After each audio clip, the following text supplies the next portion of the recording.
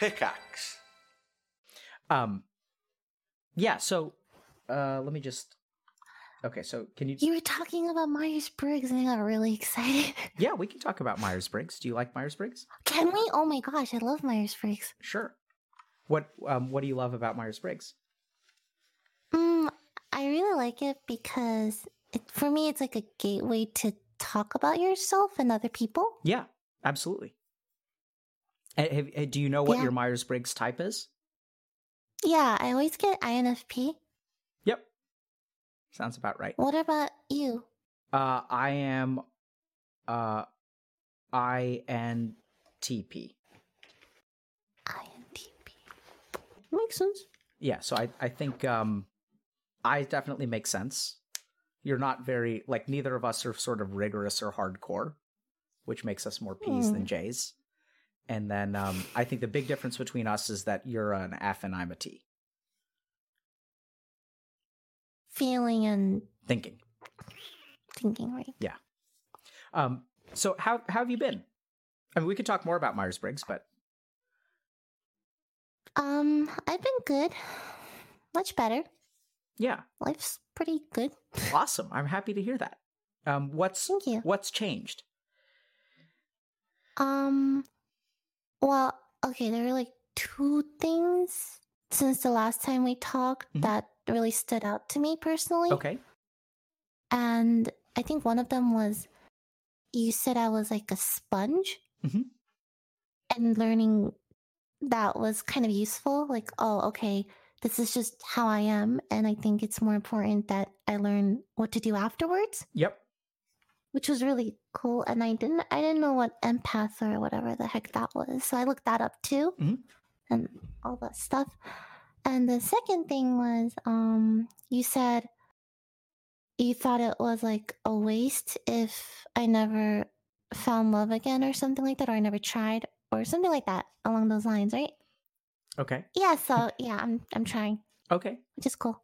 Okay, cool. Yeah, that's it. So I was thinking maybe we could talk a little bit since you're feeling better. I think a lot of times what this stream is focused on is helping people who are down kind of come back to baseline. But I think what is just as important is like exploring how, like, where goodness in life comes from. So we spend a lot of time talking about where badness comes from, right? Yes. So like trauma and people hurt you and this and that. But like, I think it's just as important to understand, like, where does goodness come from and how can you build like goodness into your life? Okay. So you say that things are better. And can you help me understand a little bit about, how those two things about sort of, for lack, I'm trying to figure out how to say this without sounding cheesy, but I can't do it. So not giving up on love, for lack of a better term. So I'm trying to figure out how can I say that, but that's no. And then also like recognition that you're kind of a sponge and that you absorb. And this interesting thing about being a sponge is it like actually helps the people around you because you kind of take some of their negative energy. And it makes you kind of a good friend, but it actually costs you a lot to do that. Okay. But so help me understand a little bit about those two aspects, those two things that we talked about, and have those been kind of like active and a part of your life, or have you changed the way that you've started to live because of those? I have accepted myself more. So, throughout my life, people have always told me you're too sensitive or you're too emotional, things like that. I started to, I guess, yes, I am very sensitive. I am very emotional. I do take in literally everything around me, and kind of acknowledging that helped me, I guess. Yeah, awesome, man. And sometimes like I still don't know how to deal with it, I guess. Yep. It's not perfect. Sometimes I still get really upset over like stupid things. But okay.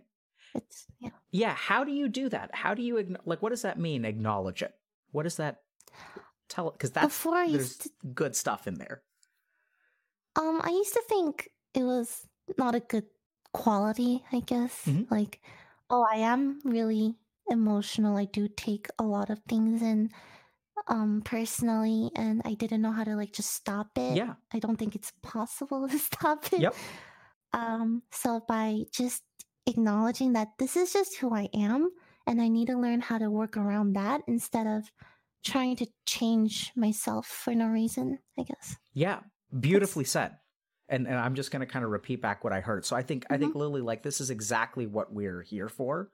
My mission in life is to try to help people understand that instead of trying to live a life of someone that they're not, live your life with all of your advantages and all of your disadvantages. And what I see people doing time and time and time again is, imagine you're playing poker. Do you play poker? Yeah, Okay. sometimes. So like, you know, I think what I see people doing is, like, you're dealt a certain hand in poker. And what people try to do is they spend their entire life wishing that they had a different hand and then trying to change their hand into someone else's hand. And they think that, oh, if I have like if I had pocket aces, then I would be successful because that guy over there has pocket aces. And if he's got pocket aces, then I would be fine. Instead of playing the hand that they're dealt, which, let's remember that, like, pocket aces doesn't always win, even though theoretically it's the best hand. You just have to play the hand that you've got. And what I really love about what you're saying is that, like, you're starting to do that. And I think a lot of, like, success and suffering. So I think suffering and happiness, like, that starts to tip when you start to accept for yourself for who you are. And that also leads to success because you're trying to play a game for which you're not, like, built. You're trying to play other people's games. And I don't think that you're too sensitive. I don't think you're too emotional. I think you are sensitive and emotional. And that's a strength and a weakness. And yeah, I think it's wonderful that you're starting to accept yourself.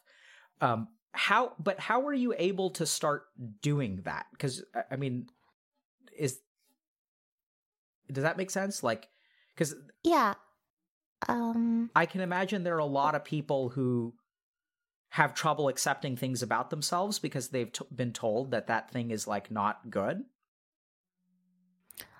It definitely helped because, okay, after our first session, I had so many people messaging me how much that helped them and, like, how I inspired them. And I'm like, wow, like, I did that. That's pretty cool. Maybe they're onto something, you know, maybe I did help them, you know. And then just even by starting to accept it, it shifted my mentality a lot because instead of I guess the first step of just accepting yourself just really helps, even if I don't do anything else. I don't know if that makes sense. Yeah, it makes perfect sense, and it's one of the most mind-boggling things. So, like the thing that's really confusing is when I work with a lot of people, they keep on asking, how do I change? How do I change? How do I change? And the crazy thing is, like, your goal is not to change. It's actually to accept the person that you are. And once you do that, like, once you start accepting yourself, what happens? What changes in your mind, in your head, in your life, in your behaviors? How does that affect you when you start to accept yourself for who you are? It feels like the first step into oh, I'm so bad at wording things. I just woke up. Hold on. Take your time. It feels like something positive instead of something that I have looked down on. I don't know if that makes sense. Okay. Like, it just feels more freeing. Like, to accept that, hey, this is me. This is who I am. I'm going to live with it. And this is how it's going to be. It feels better. Yeah. Freeing. Yeah. Awesome. I'm so happy for you, Lily. Hard. Yeah, but even accepting is one thing too, but it's still, like, hard for me, I guess. Yep. I still have, you know, some, I don't know, problems, you know. Sure. Given how I am and that I stream for a living and that my life is exposed to thousands of people, it's weird. Like, my friends often joke that I have, like, the worst personality to be a public figure because I take things in so much. All the good, all the bad. Yep. And yeah, so it's something I'm still, you know, I think it's like a path that I'll always be on. Yep. I guess. How very Zen of you. I mean, it is what it is. Yeah. Also, how very Zen of you. Right? That's what Zen is all about. It is what it is. And right, that's what they always talk about. So I think that's what you're. So the other thing that we can call this is I think you're starting to live in the present. So instead of starting to live the imagined life of what your life could look like if you were a different person, this is also something that a lot of people do, right? So they imagine themselves as a different person and what their life would be like. And then they like start building these fantasies about my life could be this if only I was someone else. And what I hear you doing is saying, okay, I'm going to stop living this imagined life of someone else. I'm going to stop living, like alter ego, like shadow universe Lily, who is like not emotional and not sensitive. And instead of becoming your alter ego Sith version of yourself, you've started to accept yourself for who you are. And it can be liberating because now you're no longer like think about why that's liberating. It's because you're no longer trying to live a life that doesn't exist. It's really hard to live a life that doesn't exist. And we try to do it all the time. The other thing that you're noticing, which is also awesome, is just because you accept yourself doesn't mean that everything goes away. Yeah. Sorry, Timmy. I am so sorry. That's okay. My dog. Sounds like... Give me 1 second. Timmy? Is that Timmy? Timmy. Timmy, come here. Sounds like Timmy agrees. Okay. All right. How long have you had Temmie? Oh, I've had her since, let's see, like 3 years now. How do you like having a dog? Yeah. It's amazing. Okay, so I got Temmie. Okay, I was in this super depressed state back then. Super, super depressed.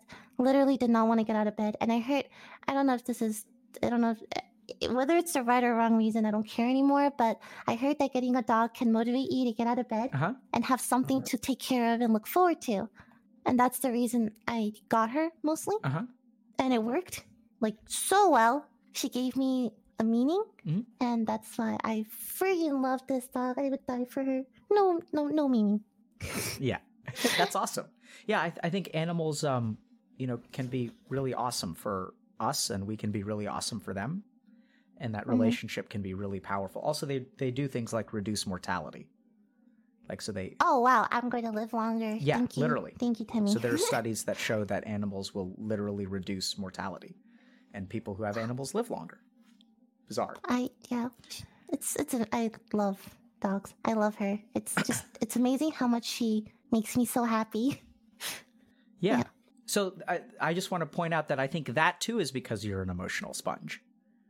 Right? So like the dog is going to be able to affect you in a positive way greater than it would be able to affect someone who is insensitive, because you can open yourself up to like her joy and compassion and licks. So that's awesome.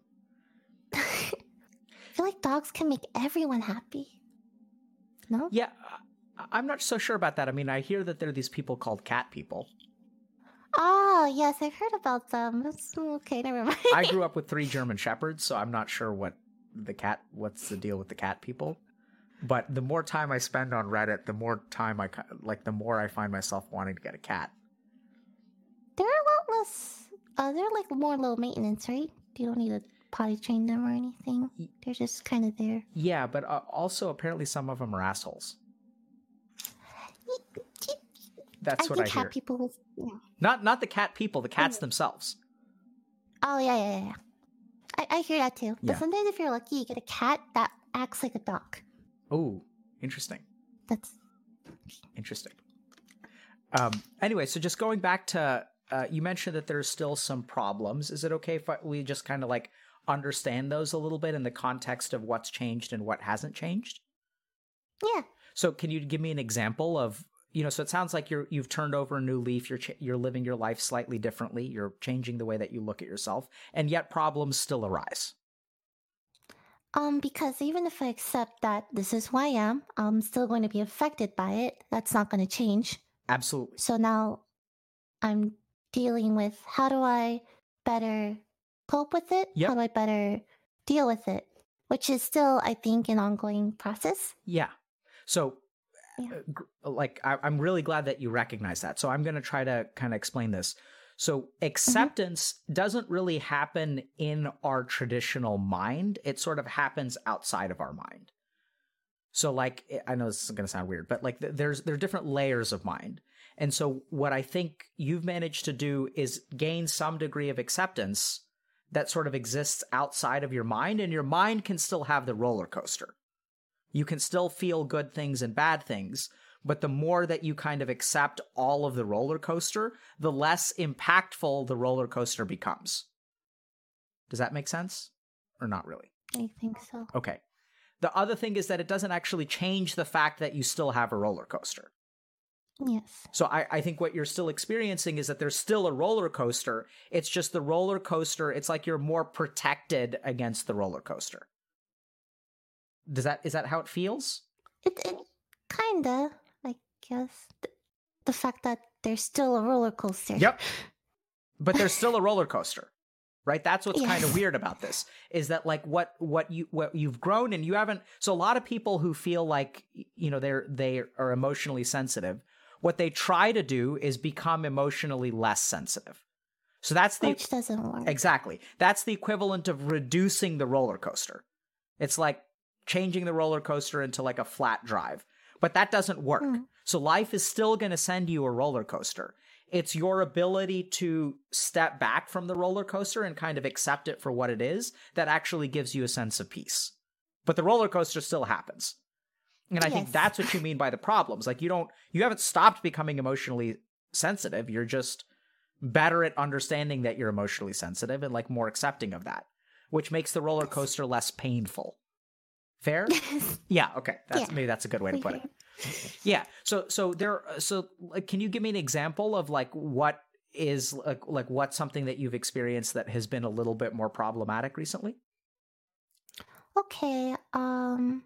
I'm a public figure, so most of my life is online. I share a lot of things with my audience. I'm very, very, very, very open about literally everything.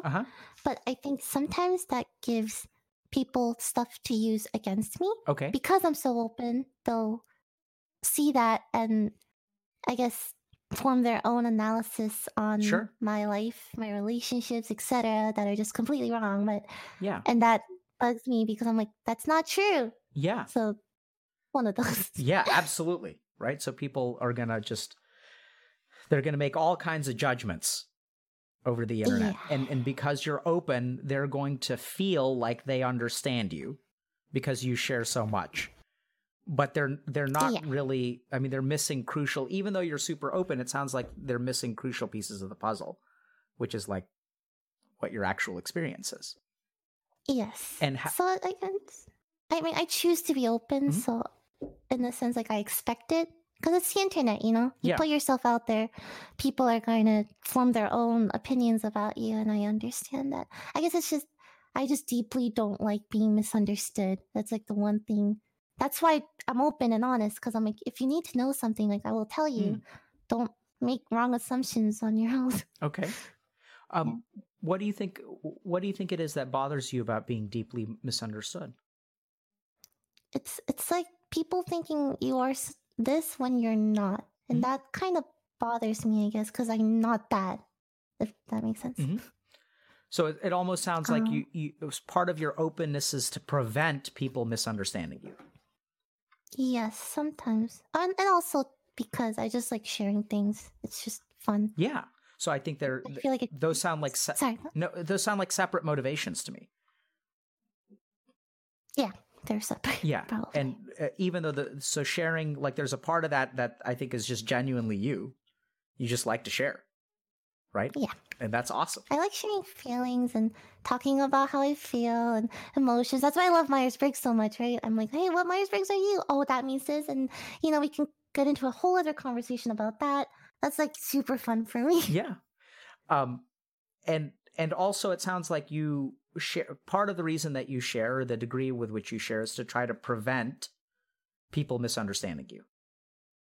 I'd say a bit of it. Yeah, just a bit. Okay. Yeah. Yeah. So, and when they misunderstand you, how does that affect you? Like, what happens within you when you see that happening? And how does it happen? Like over Twitter, or like what? Sometimes I get DMs. Most of it is just messages, emails, etc. Hey, shh. Are we going to dangerous territory? Is Tammy? Should we switch gears? No, it's because she hears someone outside. Okay. Tammy, please don't bark. No, I mean, it sounds like Tammy is very... Are you sure it's because she hears something outside, or it's because she's sensing something within you because of what we're talking about? I think it's outside. Okay. She usually growls when she hears stuff. We have very thin walls. But that'd be cool if she could sense something inside me and then like growl from that. I've never seen her do that, but that'd be really cool. She probably does other things besides growl. Does she? She does. When I'm like sad or whatever, I think she can tell, and like she always like cuddles me like more, and it's like super, super, super healing. Yeah. What were we talking about? We were talking about being misunderstood. Yeah. So, but it sounds like most of what your openness is just because you want to be open. Yes. Okay. For sure. And we can talk a little bit more about being misunderstood and why that's important to you, although I suspect that that'll be a little bit of a less positive conversation because it's kind of like a negative sort of thing. Does that make sense? I'm free to talk about whatever. Okay, so the other thing that you mentioned is that you've stopped giving up on love. You're giving love another chance. Yeah, I guess. And are you? I mean, so we could talk about that too. Because that's what you're saying. Yeah, sure, I'm down. Okay, so what does that mean practically? Just kind of fell for someone, and I'm like, I try to convince myself for. Like, no, I don't actually, like, it's not gonna work out, but I gotta try. I don't know what to say. Why do you try to convince yourself that it's not gonna work out? Because I was afraid I was gonna get hurt again initially, right? But then, honestly, I think that's a risk that we're all kind of willing to take. Okay. By the way, I have trouble seeing your whole face because of the microphone. I'm sorry. That's okay. Yeah, sorry. I just rely on facial expressions a lot. It helps me. But if you want to hide behind the mic, then I don't want to take that away from you. No. It's fine. Can you hear me well? Yeah, I can. I'm just afraid you can't hear me. Yeah, you do have to be a little bit closer. You can move it back to cover your face if that's better. Oh, sorry. No problem. Okay. Great. Say something? Okay. So it sounds like you... Fucking sorry. That's okay. Sorry. Okay. So you fell for someone. So those are emotions, right? And then something happened in your mind where you tried to keep yourself from falling for them? Yeah. And you think you did that to try to protect yourself? Yes. Makes a lot of sense. So this is great. So I think, Lily, the other advantage of you being emotional is that I think we can cover a lot more ground because I don't have to explain like emotional stuff to you because like you're actually really in tune with your own feelings. I'm really surprised, honestly, that you're able to piece together that you have that kind of protective reflex in your mind to pull away from someone that you fell for. What exactly does that mean? Love? Just crushed on. Okay. I don't know. Yeah, and so are you? Do you mind if I ask you a few questions about that? Sure. Are you in a relationship of some kind? Yeah. How does that feel? Pretty good. I mean, it's like a journey, another adventure sort of feel. Yeah. I'm willing to put my all into this. I guess that's nice. That's awesome. So that sounds so positive. I don't know how else to say that. I mean, it sounds like you're not expecting too much out of it. Yeah, we're pretty much like, let's just go with the flow, see where it ends up. I am very open. Like, if it works, great. If it doesn't, it doesn't. Like, but I'm willing to try it at the very least. Is how I feel about this. Yeah. So it sounds like you're hopeful but not expecting. Yes. So that, I think, is the perfect way to be in a relationship. So I think we run into problems when we start to expect. What do you think about that? Then you get disappointed. Absolutely. But sometimes it's hard. It's very hard to be hopeful without expectation. That's true. How are you? I feel like I'm very realistic about this relationship though, from all the things I went through in the past. So I feel like it's just like a lot of communication. Like I tell everything. Like if there's something that is bothering me, I address it. It's very, very, how do you word this? Like straightforward. Okay. So it sounds like you're on top of it. Mm-hmm. Right? Like it sounds like when there are issues that arise in the relationship, like either feelings that you have or concerns that you have, that you're straightforward and like you talk about them instead of letting them kind of fester. We both communicate a lot, and I really like that. So it feels very freeing, very open, very honest at the moment. We could change, honeymoon phase. I know that, so whatever. How long have you guys been together? Not even a month. Okay. It's very new. It's very new. Okay. Yeah, so that is relatively new, but it also sounds like it sounds like the relationship is actually pretty strong. Yeah, I don't know what else to say. Yeah, it's nice. Yeah. I don't have any problems. I mean, usually like that sort of open, straightforward communication is rare so early in a relationship. Do you mind if I ask it? Did you know the person before you guys started dating? Oh, yeah. Okay. We were friends before. Okay, so yes. I guess that makes a little bit more sense because usually people are like, there are like all kinds of anxieties around. Oh, no. Okay. No, yeah. And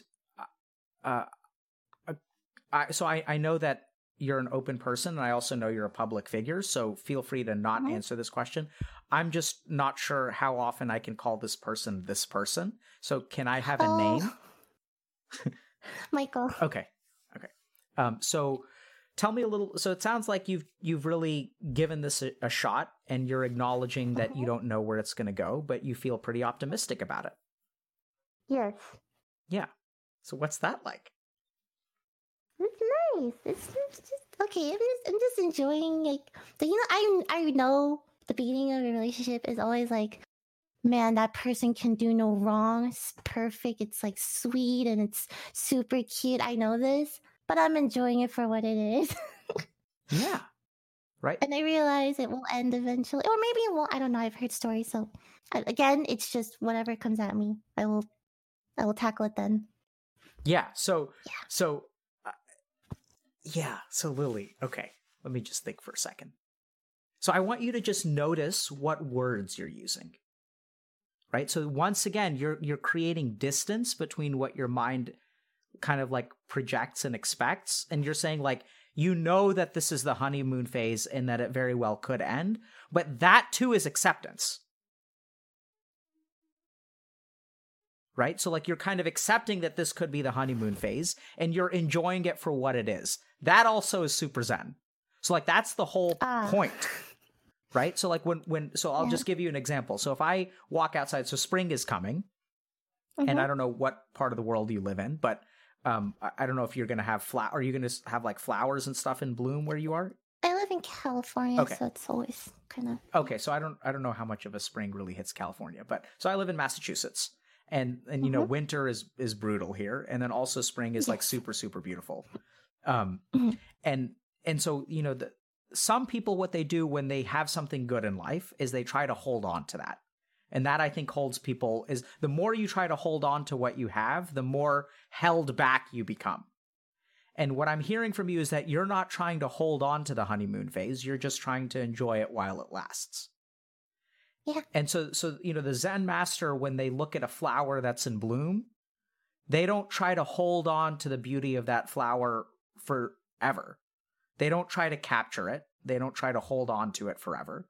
And this is what we try to do with like Instagram and cameras and iPhones is we try to capture memories and moments in our lives forever. But the Zen master, what they do is just appreciate the beauty of the flower for what it is and appreciate that it's transient and that it will eventually wither. And it doesn't mean that like the plant will still remain. And there's a beauty within the plant as well. and that the plant will continue to bloom. So you just kind of accept things for what they are instead of trying to hold on to a particular like state in your life now. And I'm hearing a lot of just the nature of your language has changed since the last time I talked to you. And it's hard to pinpoint, but it's just these statements like, I acknowledge. So that too is like you're acknowledging the roller coaster, that right now this is the high phase of the relationship. And at some point the roller coaster is going to dip, but you're separating yourself from the roller coaster. And you're saying, I'm going to let myself enjoy this. And if it ends, so be it. If it doesn't end, fantastic. Yeah, exactly. And I think that's perfect. That's like perfect. That's what I want everyone to do, is to understand that the good things in your life, they could go away or they could stay for a while, and enjoy them while they last. And the more that you try to hold on to something, I think this relationship is going to work out. Thank you. I really think it is. That's good to hear. I hope it works out too. But yeah. Again, Yeah. I know. I'm sorry for creating an expectation, but something about this. Sometimes I get a sense of things, and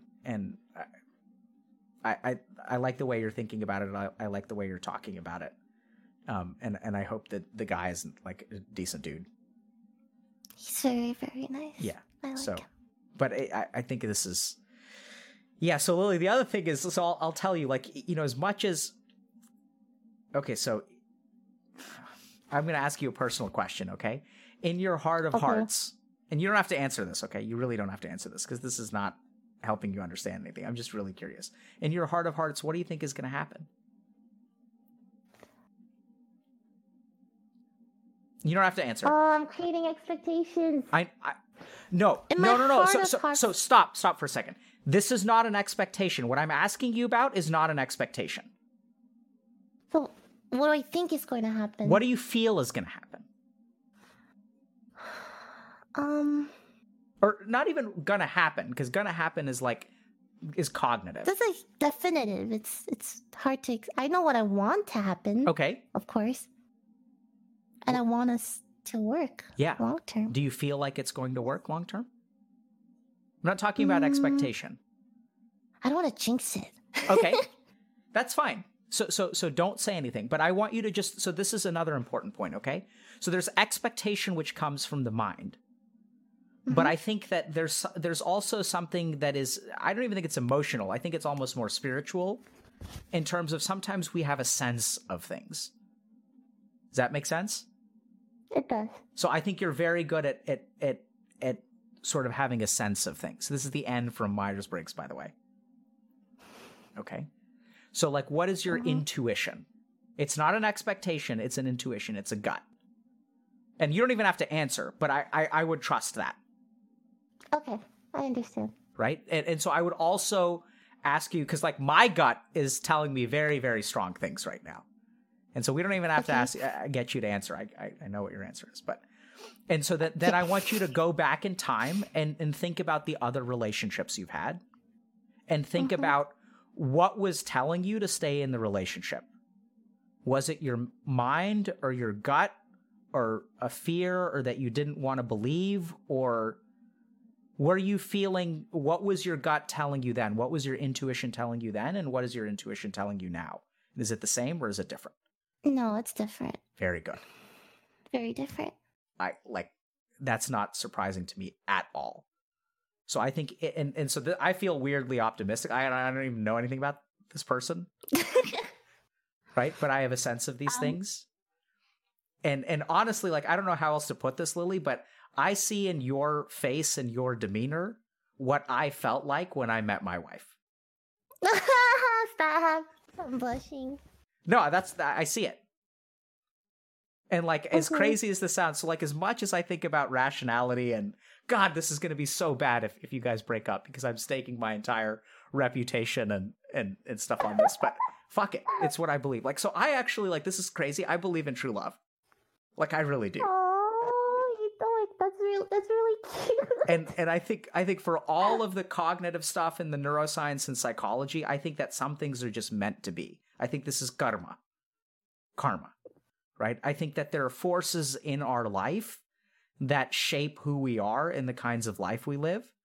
And I see that force very, very strongly in my own life. And I don't know how to put this, but like, I don't know how to say this, but there is no earthly way in which I have done something to deserve the person that I'm married to. Oh, that is really, really, really cute. Oh my god. And the I didn't expect. Yeah, go ahead. Go on. No, go for it. No, I didn't expect you to say things like that, I guess. No, but I mean seriously. Like, and I think the only way that this is possible is for a force greater than me to like be acting at it, right? Because I'm just not that good. I'm just not. What? I'm just not. I mean, it's not an issue of confidence or anything. I'm very confident in the person that I am. But I think it's just, she's just really amazing, and I'm really, really lucky to have her. I mean, she stuck with me through all kinds of stuff. And so like that, I mean, I can't, and I see it. I see it in you. And there are a lot of things that were really hard for us, but it's there. And so I, don't stop believing. I won't. That's really, that's adorable. Yeah, what does that mean, adorable? I'm very happy for you. That's so cute. That, you believe in true love, and you must love your wife so much. Absolutely. It's really cute. I'm enjoying this. What are you enjoying? I'm happy for you. Thank you. I'm happy for me too. Okay. What's enjoyable about it? It's just nice seeing you happy and talk so lovingly about your wife, and it's just beautiful to see. I like it. Oh, I'm glad you're enjoying it. I'm sorry, that sounded weird. No. I mean, what I said sounded weird too. I'm just really curious about what resonates with what I'm saying. I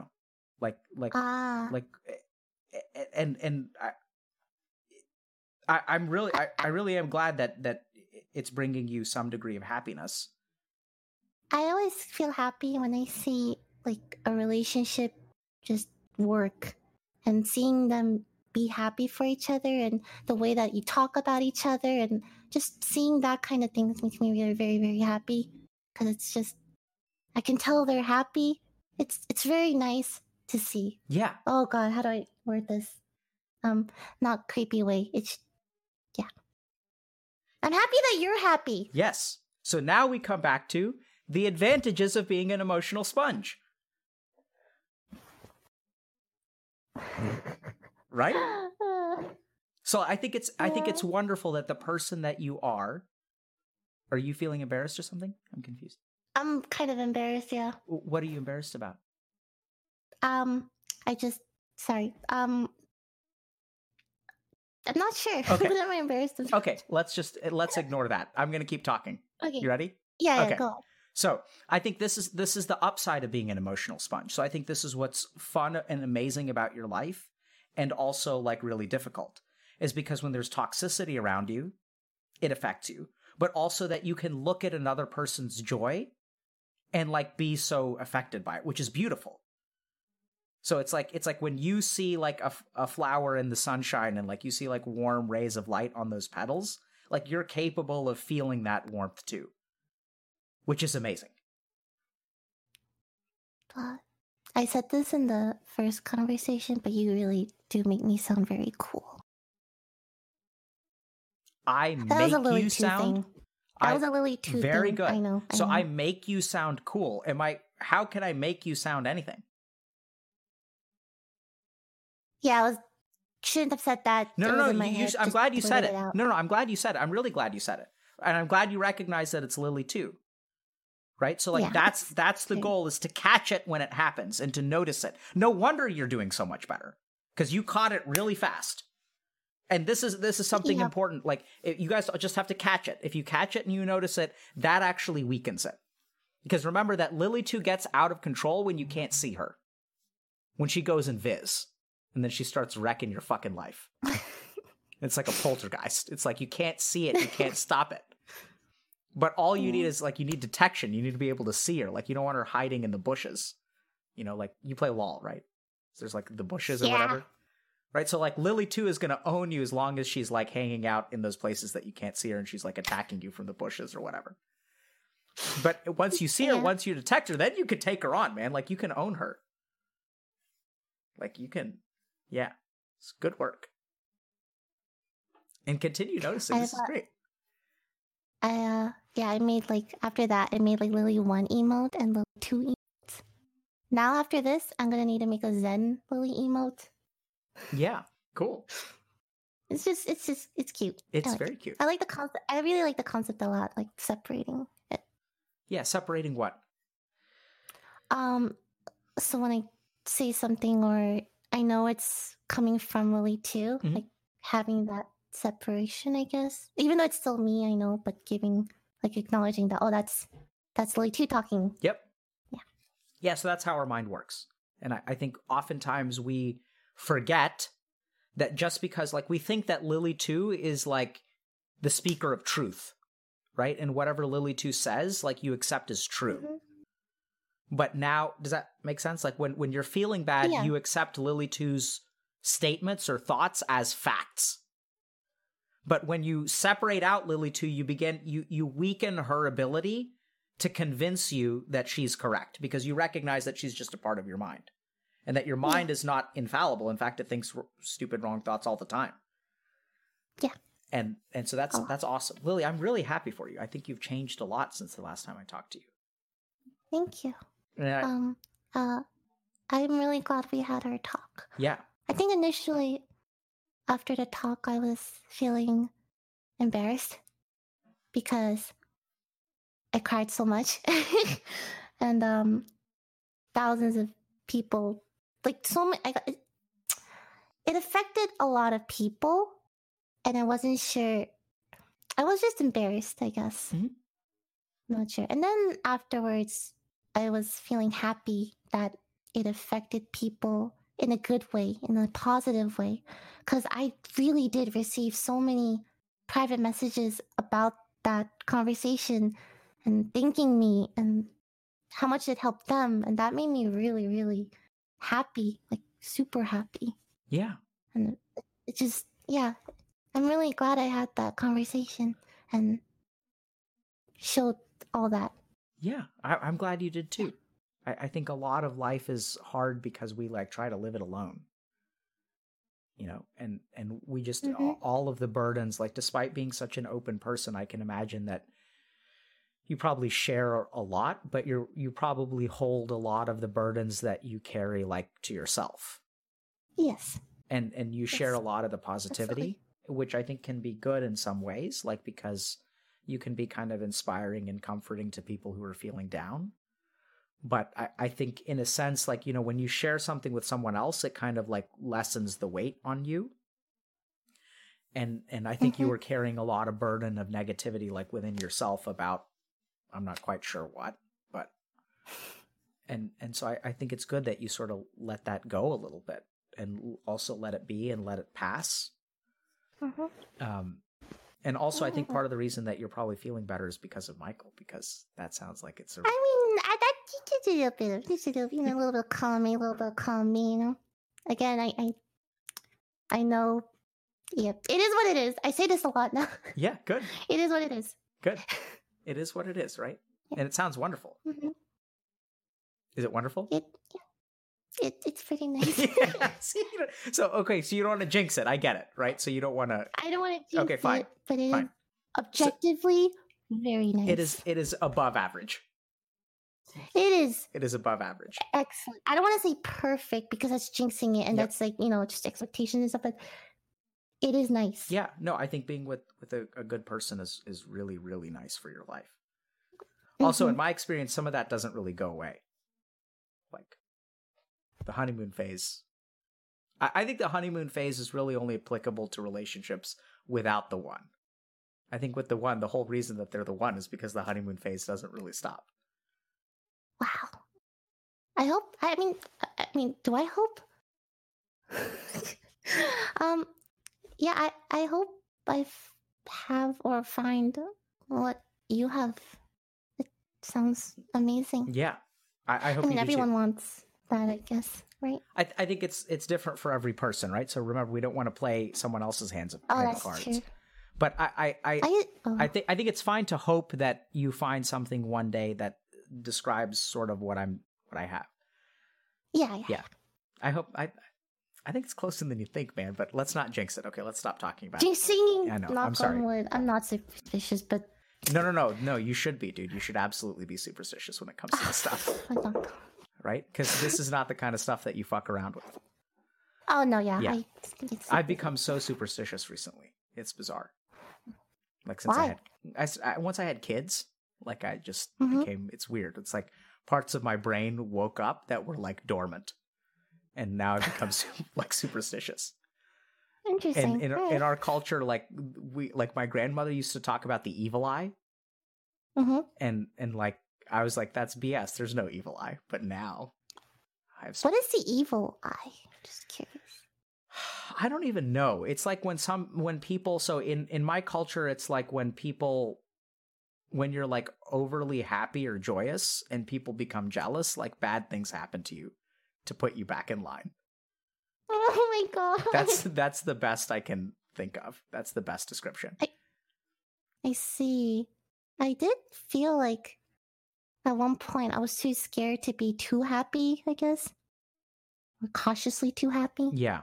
Because like what if something bad happens to counteract that? Yep.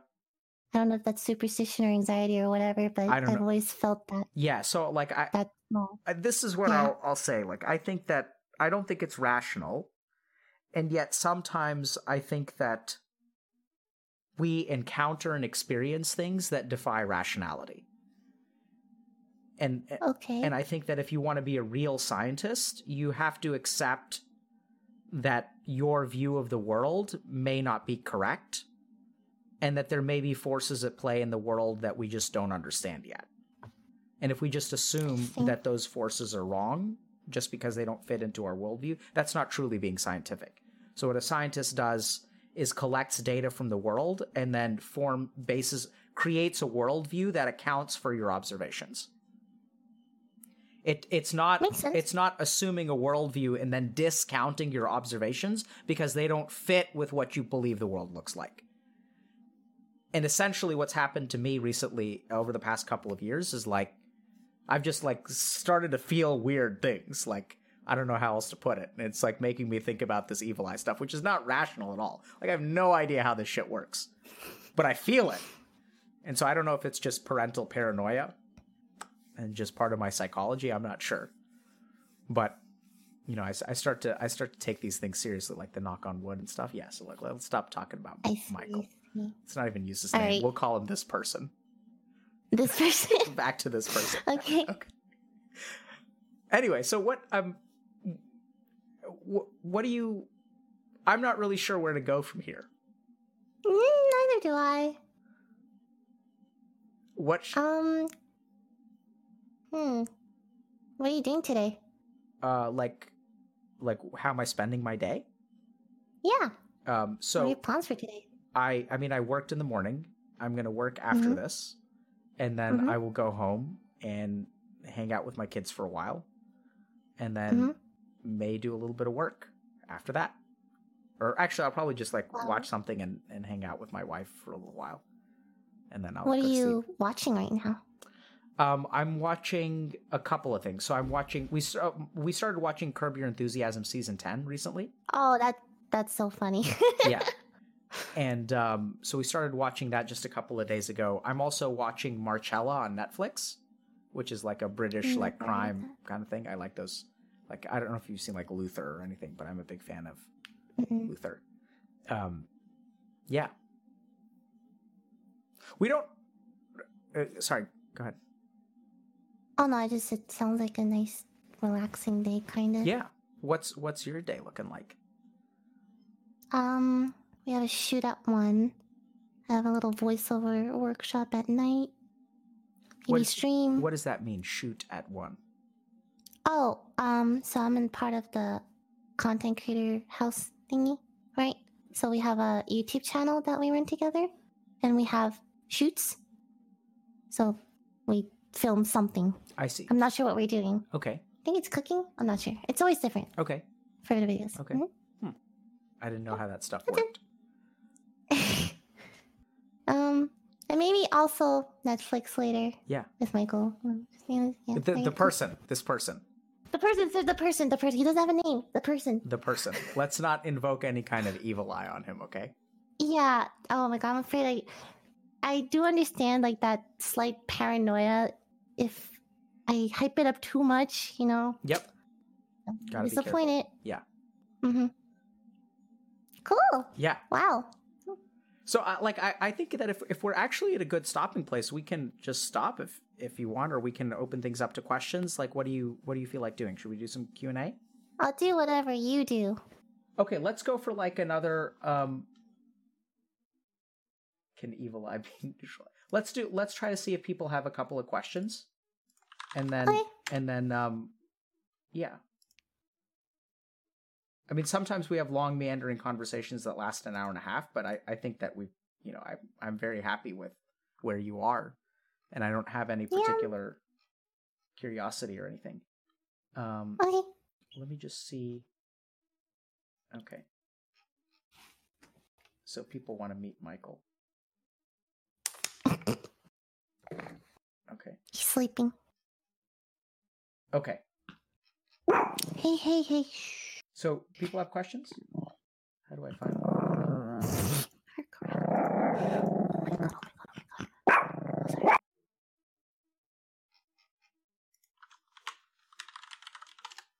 Oh, crap. Okay, let's see. Free? What? Unmute. What are you guys talking about? Evil eye on dog. No. No evil eye on the dog.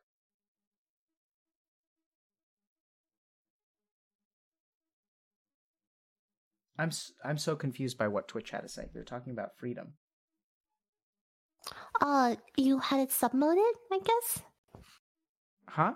And then like if you put it on sub mode, only subscribers can talk, and then when you disable it, it's freedom. Oh, I see. I had it set on that? Yes. Okay. Or your mods did, or someone else did for you. Yeah, I don't know how this stuff works, Lily. You can ask me questions about psychology, spirituality, or the evil eye. But... Okay, hold on. Here we go. Boomer. Murka invaded chat, yeah. Okay, cool. They're being queued up. Yeah, so what are you watching on Netflix? I'm watching this anime about volleyball, which is really cool. It's just an anime about volleyball. It's really fun. That's it. I mean, we watched like a bunch of the shows already. You've heard of I'm Not Okay With This? I've heard of it. I don't know what it is. It's like, yeah, it's a coming of age sort of story about a girl who has powers. Not bad. I don't know, I'm always looking for stuff to binge on Netflix. Yeah, me too. Okay, I think we're getting questions. Okay, here we go. Okay, so let's... Oh, so people are asking about Lily's dosha. So do you know anything about Ayurveda, Lily? Oh, you'll maybe like this. Okay. Dosha? Yeah. So, you know what Myers-Briggs is based on? No. So Myers-Briggs is based on the work of Carl Jung, who was a psychoanalyst and a contemporary of Freud's. And Carl Jung's, a lot of his theories were based on actually like Indian philosophy, and were actually based on Ayurveda. And Ayurveda is traditional Indian medicine. And Ayurveda sort of posits that like, so Western medicine kind of says that everyone is the same. So if you think about like what you study in Western medicine, you study like heart attacks or the flu or coronavirus, right? So a doctor learns how to treat a disease. They don't learn how to treat a person. With me? Okay. Yeah. So Ayurveda starts with kind of a different assumption. It says that all people are different, and that we each have like different elemental balances. Is kind of, they use elements to describe certain characteristics like personalities or physical form or things like that. And those they have three kind of quote unquote elements, which are called doshas. And then based on someone's dosha, you can kind of understand how their mind works. So I kind of call it a cognitive fingerprint. So we each have like a unique fingerprint, and we each have a unique like way that our mind works. So one example. How do you find that out? So there are all kinds of traits. So, for example, you are predominantly Kapha, and I think you're probably Kapha and Vata. So Kapha is kind of think about earth and water. So people who are Kaphas, they deal with stress. When their mind becomes stressed, they become kind of isolated and depressive. They start to think negative self-thoughts about themselves. So Vatas are different because Vatas become anxious and start thinking negative thoughts about the external world. So they start worrying about, oh, this is going to happen, and this is going to happen, and this is going to happen. Whereas Kaphas, when they get stressed, say like, oh, like I'm dumb because I did this, I'm dumb because I did this, I'm dumb because I did this. The third element is Pitta, which is kind of like fire. And so when Pittas get stressed, they get angry at other people. So they're like, oh, this is dumb, like this person is dumb, like these people suck in traffic. Like road rage is a classic Pitta phenomenon. Whereas like I would imagine you don't have road rage, like you just don't understand why people road rage, because that's just not how your mind works, right? And and so you're predominantly Kapha, and I think you have Vata as well. And the other thing about Ayurveda is that there are physical characteristics associated with these as well. So can you look directly at the camera? And can you take off your glasses? Can we do that not on stream? Yeah, sure. Sorry. Okay. So it's okay. So the other thing is there are some physical characteristics which you can kind of. So I'll do my face, okay? So my face tends to be like a little bit angular. Like if you look at my nose, like my nose is very like angular. Like your face has kind of a rounder quality to it. If you look at my hands, so my hands have very prominent veins on the back of my hands. My fingers tend to be like long and thin. These are all Vata characteristics. So these are very wind characteristics. So Vatas are angular, sharp, cold. So I tend to like get cold hands and feet very easily. So there are all kinds of physical characteristics. So you have a lot of roundness to your face. And it doesn't, I'm not saying you're fat or anything like that. I'm just talking about like your nose is like rounded, whereas mine is like angular, right? So there's like there's less angularity to your features. Has nothing to do with beauty or attractiveness or anything like that. It's just like some people's hands and faces and stuff just look different. The other thing about Vatas is like, so Vatas have eyes that are bigger than their plate. So what that means is that they usually feel super, super hungry, but then it doesn't take a whole lot of food to fill them up. Kaphas kind of have a pretty stable and steady appetite. So do you get filled up easily and feel hungry easily? I eat a lot. Yeah. So I think you're predominantly Kapha. So, but you're Kapha Vata. And I think the other tricky thing about this is that, like, I'm not sure, because all of this stuff was developed with, like, Indian people. So I don't know how exactly to translate this stuff to other ethnicities. I think a lot of it translates pretty easily. Like, mentally, it's fine. Like, I'm really good at picking out someone's mental dosha. So other characteristics of Kaphas are their mind is resilient and also very stable. So I know this is going to sound bizarre to you, but your capacity to withstand emotional punishment is actually very, very high. So like Kaphas... Oh, I've been told that before. Yeah, so Kaphas have high HP pools. That's the other way to think about it. HP pool. Wait, what is... Sorry. Yeah. If I want to read up more on this, what should I search up? So give me like a week, and then I will send you a video about it. Oh, okay, that's great. I can link you a video if you promise not to link it to anyone else, because it's a rough draft version, but if you're really curious. Promise. Okay. So we're going to try to make it like look better, but if you're really curious. So other features, so the interesting thing about Kaphas is like it's good because they're very resilient and they have high HP pools, but the downside of Kapha is that they also tolerate negative situations for a lot longer than other people would, because they can actually they have high HP pools. So they'll like sit in piles of acid or poison for a long period of time because they can handle it. And so understanding, what your dosha is important. And basically everything I was kind of telling you about being an emotional sponge comes from Kapha. So Kaphas are also emotional sponges. So Vatas tend to get like very, very deranged by like the emotions of others. Like they can get very affected by them. and they can't really tolerate them. Pittas are sort of medium. They get somewhat influenced by other people, but like not so much. They tend to be like a little bit more narcissistic or ambitious. They're kind of like fiery. So they tend to be argumentative and things like that. Whereas Kaphas tend to absorb a lot of, like, if you think about, the wind, like how much can the wind hold? Not, wait. I know it's a bizarre question. Like actually? Yeah. Like a strong wind could hold a lot, but yeah. So how much generally not much. How much can Earth hold? Way more than wind. Absolutely, right? So Kapha, and this is why they kind of came up with like Kapha being earth and water and Vata being wind. It's not like there's actually like wind inside me. What the people did in ancient India is they like looked at different elements and they realized there are certain like qualities to those elements, and they use those elements as descriptions to help us understand like certain qualities of people. So it's not like we can biopsy you and you're going to find like earth inside you and you're going to find wind inside me. So you're kind of stable, you're resilient, you're absorbent. Whereas like I'm not absorbent at all. Like people ask me, how can I do this work? And it's because I don't absorb any of it. Because I'm just like the wind. That's true. So I sit with someone and I feel things very intensely with them. And then much like the wind, I blow really hard in one direction and then I just stop. And then I blow really hard in this direction. So I think a lot of people who are confused about why I do this work, I'm able to do this work because I'm a Vata. So stuff doesn't sit with me because I feel things really intensely and then like I just shed, like I just let it passes through me. Right? And it's not that it's like good or bad. It's not better or worse than yours.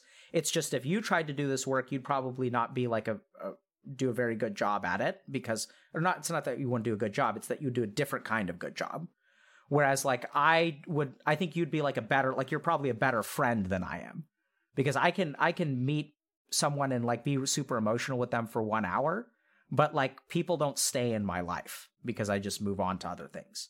So I'm really good at like brief interactions with people. Even in my practice, like, a lot of psychiatrists or therapists will see people for years. I work with people for like 6 months and then, I try to get them better and try to get them out the door.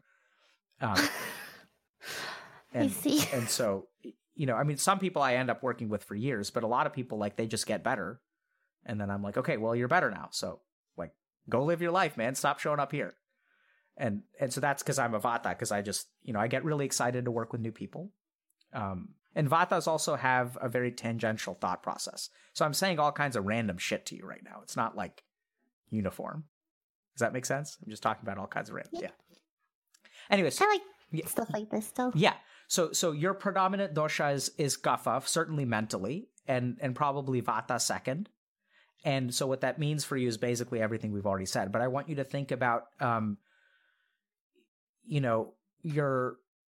in your worst case scenario, when your kapha is really, really bad, you're going to feel like mud. So when you put water and earth together, you're just going to be sluggish and slow and not want to get out of bed. You're going to be like this like mud creature instead of like a human. Yes. Right? Mud creature, yes. And there are going to be other people who are like someone who's a pitta, who's a fire person. When they get stressed, they're going to be pissed off at everyone. And it's like the worse their life it gets, the more they take it out on like randomly on other people, and they're irritable and angry. Like you probably don't get very irritable or angry. You probably get withdrawn and kind of pulled in and stuff like that. And so I stopped moving. Yeah. Absolutely. Yeah. So I think that that's your dosha. That's a great question. Wow, I'll send you cool. more information. I never knew that. Yeah, that's really, really cool. Okay, so we're gonna send some of these questions your way, okay, Lily? Yeah, go for it. Sure. I have a question for you. Yeah. Have you heard of the Enneagram? Yeah, engram or anagram or what? Enneagram, yeah. Enneagram, I don't know. Yeah. What number are you? I don't know. I haven't done it. I mean, I have a couple of colleagues that use this, but I'm not sure. I'm not too familiar with it. Got it. Okay, just wondering. But I'll explore it. I like personality stuff too. So one of the things that I'm actually trying to develop for people is like a comprehensive cognitive personality test that's based on like Ayurveda. So it's going to be kind of like Myers-Briggs, but I'm trying to, I kind of said like you're an emotional sponge. So I'm trying to figure out how to like make a test for people to understand their Ayurvedic characteristics. Yeah. So another random example of how different doshas are different. So vata, memory is also dosha dependent. So vatas learn things very quickly, but they also forget things very quickly. Pittas kind of learn things at a medium speed and kind of hold on to things at a medium speed. And kaphas are actually like kind of slow to pick things up, but once they hit their stride, they'll be good forever. Does one of those describe you? I feel like medium speed would describe me. Okay. I don't think I learn things quickly or that slowly. Okay. I'm not sure. Yeah. So we all have all three elements within us, and they're kind of like at different levels. But anyway, so here's a question for you. Okay. So someone's asking, how do you stop thinking about your ex?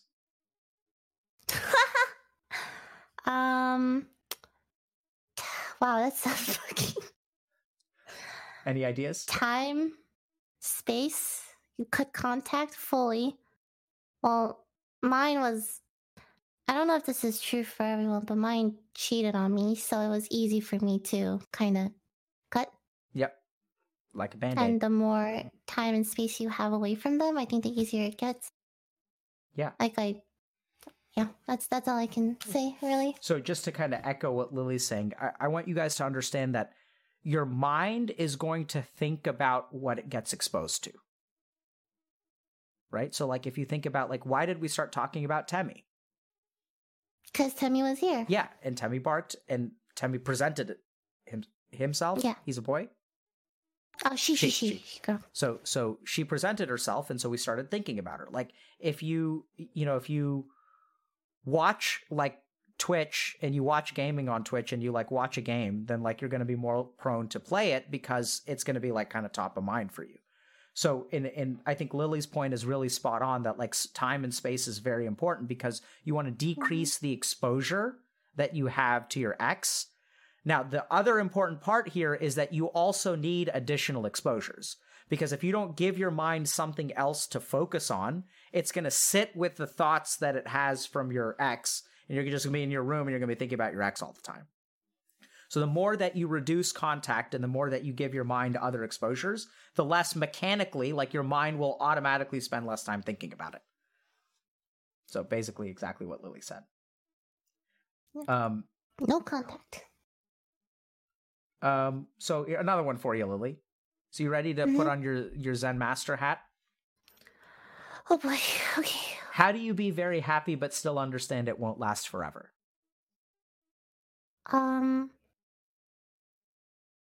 Okay, this is just my opinion. Okay, I'm just gonna... If I'm happy and there's a reason to be happy, I just want to enjoy it while it's there. And I think the fact that it's not there forever makes it even more special. And it makes me want to treat it even better, if that makes sense. It's like living for me, honestly. We're all gonna die one day, but...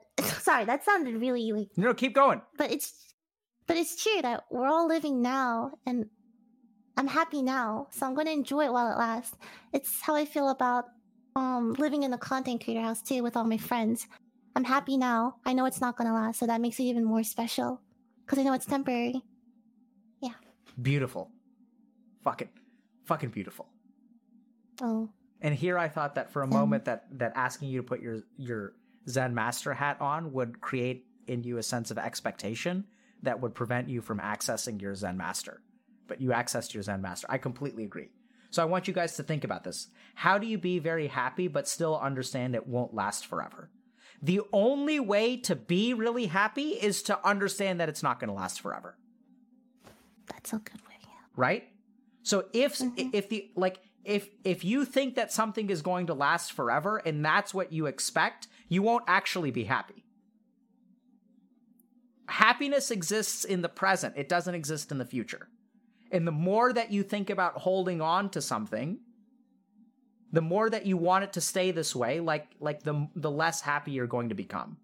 You're going to become like a miser who's like, hoards a bunch of money but never spends it because they want to like be rich, and that's no way to live life, right? Money is there to be used. Happiness, like these experiences are meant to be enjoyed for what they are in the present now. They're not meant to be like held onto for the future. So then the question becomes, why do people try to hold on to things that last forever? So that's not an issue of happiness. It's an issue of security. It's an issue of insecurity, right? Why do you need guarantees that something is going to last forever? Because you're not confident that you will be able to find happiness without it. So if you are trying to make your happiness last forever, that's just not going to work. It's an oxymoron. Happiness comes from being in the present, just like Lily said.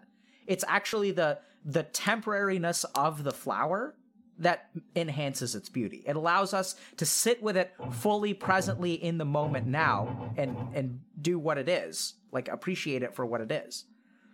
And I think that's what I hear from Lily is like she's just living like in the present and she understands this stuff isn't going to last forever, so be it. But something has changed where she started to be confident about the future. And being confident about the future is about being comfortable with yourself today.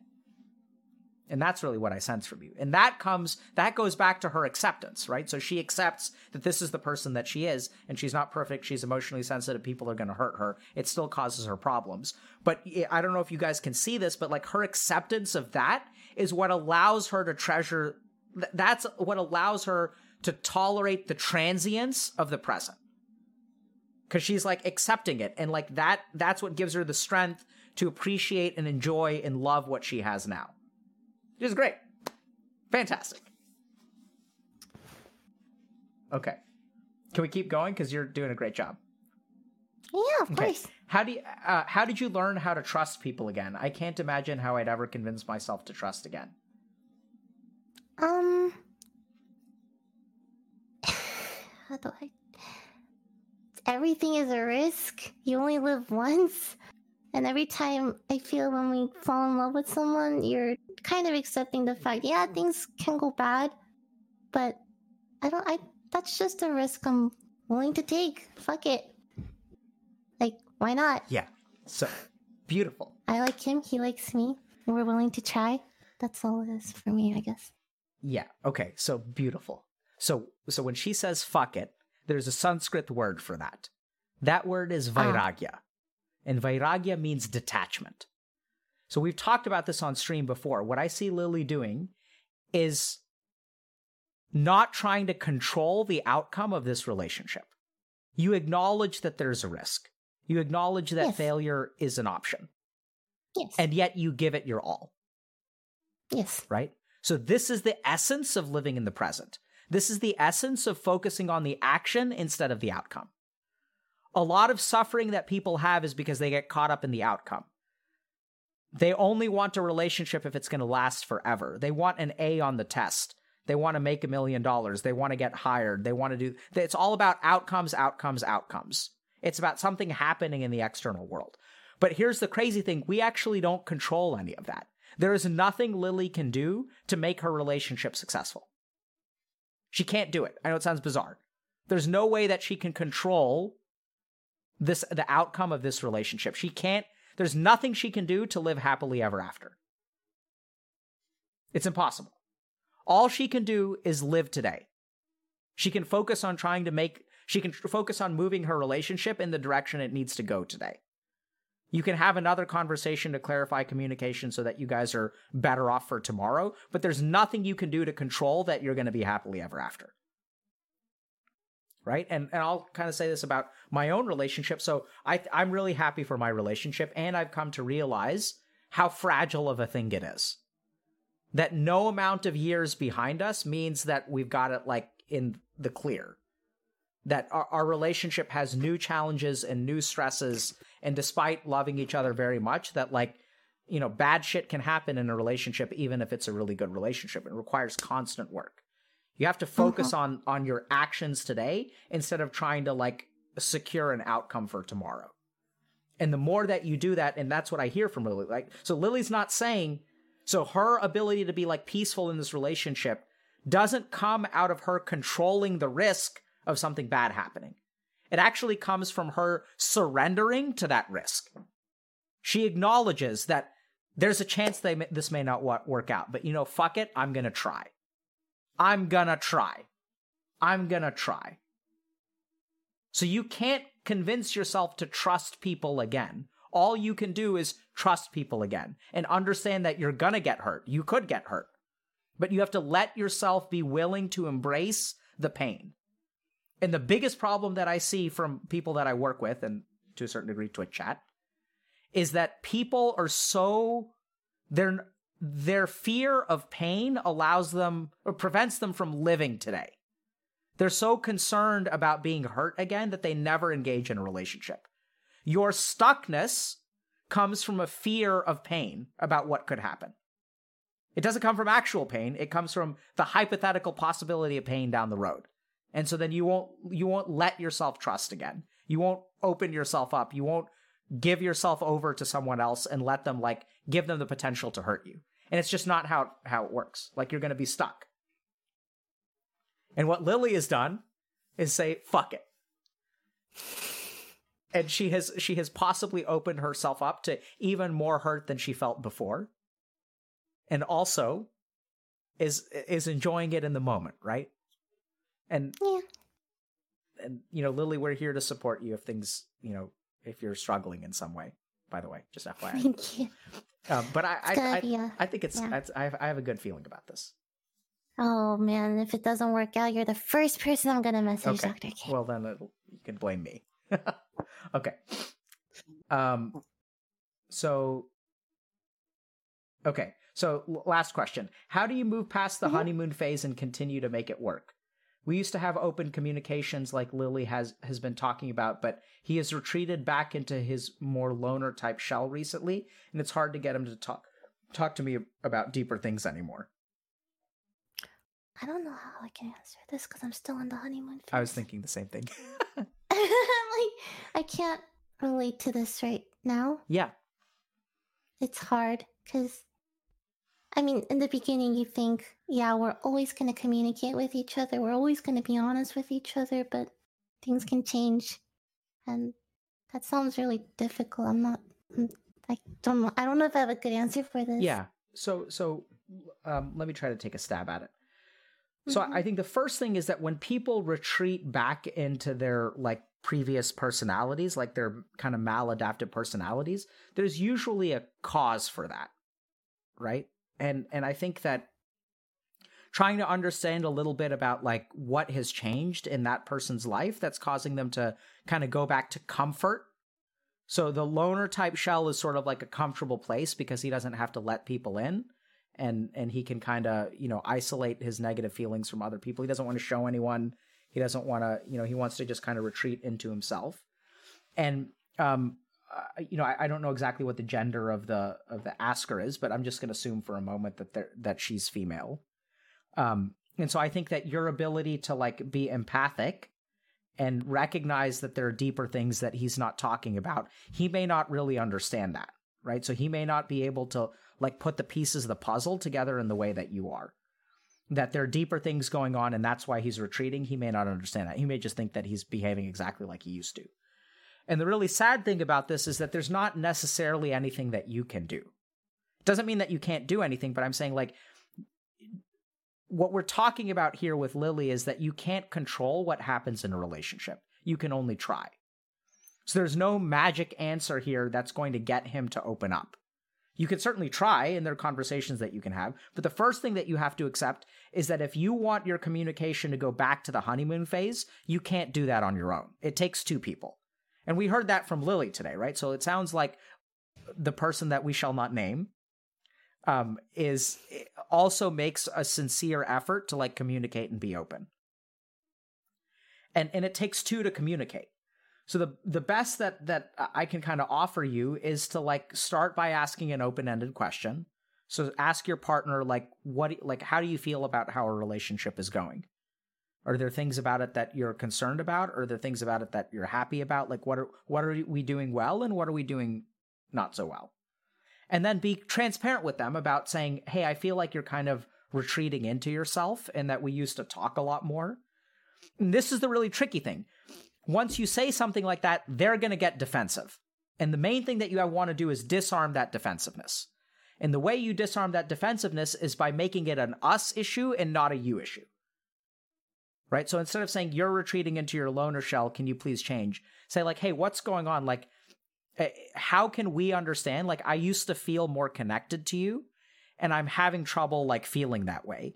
Can you help me understand like how can I feel like, I don't know if it's on me, right? Because this could be on you too. It may not be that he's a loner. It may just be that you're suddenly like needing more emotional support, and maybe you're the one that's changed.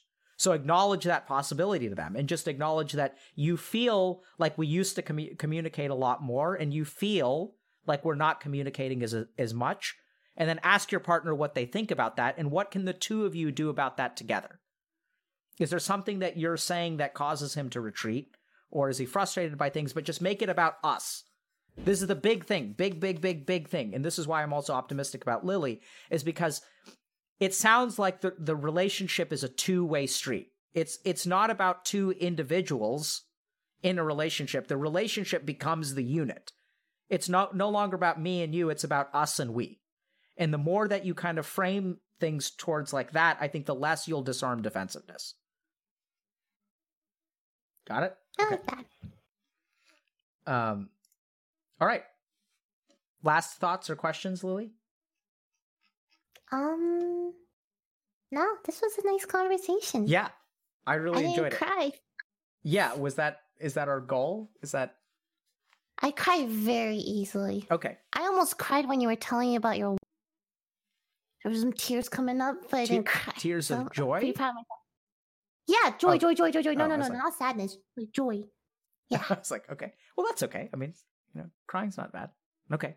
Well, thanks a lot for coming on again. And I really enjoyed talking to you. And I'm really happy for like, where you've come. And I'm optimistic for you, and I'm rooting for you. And if there's Thank you so much. If there's any way that, we can support you or help you or things like that, then let us know. Thank you. And strong work and good luck. You too. Take care. Good luck in your work. Bye. Okay.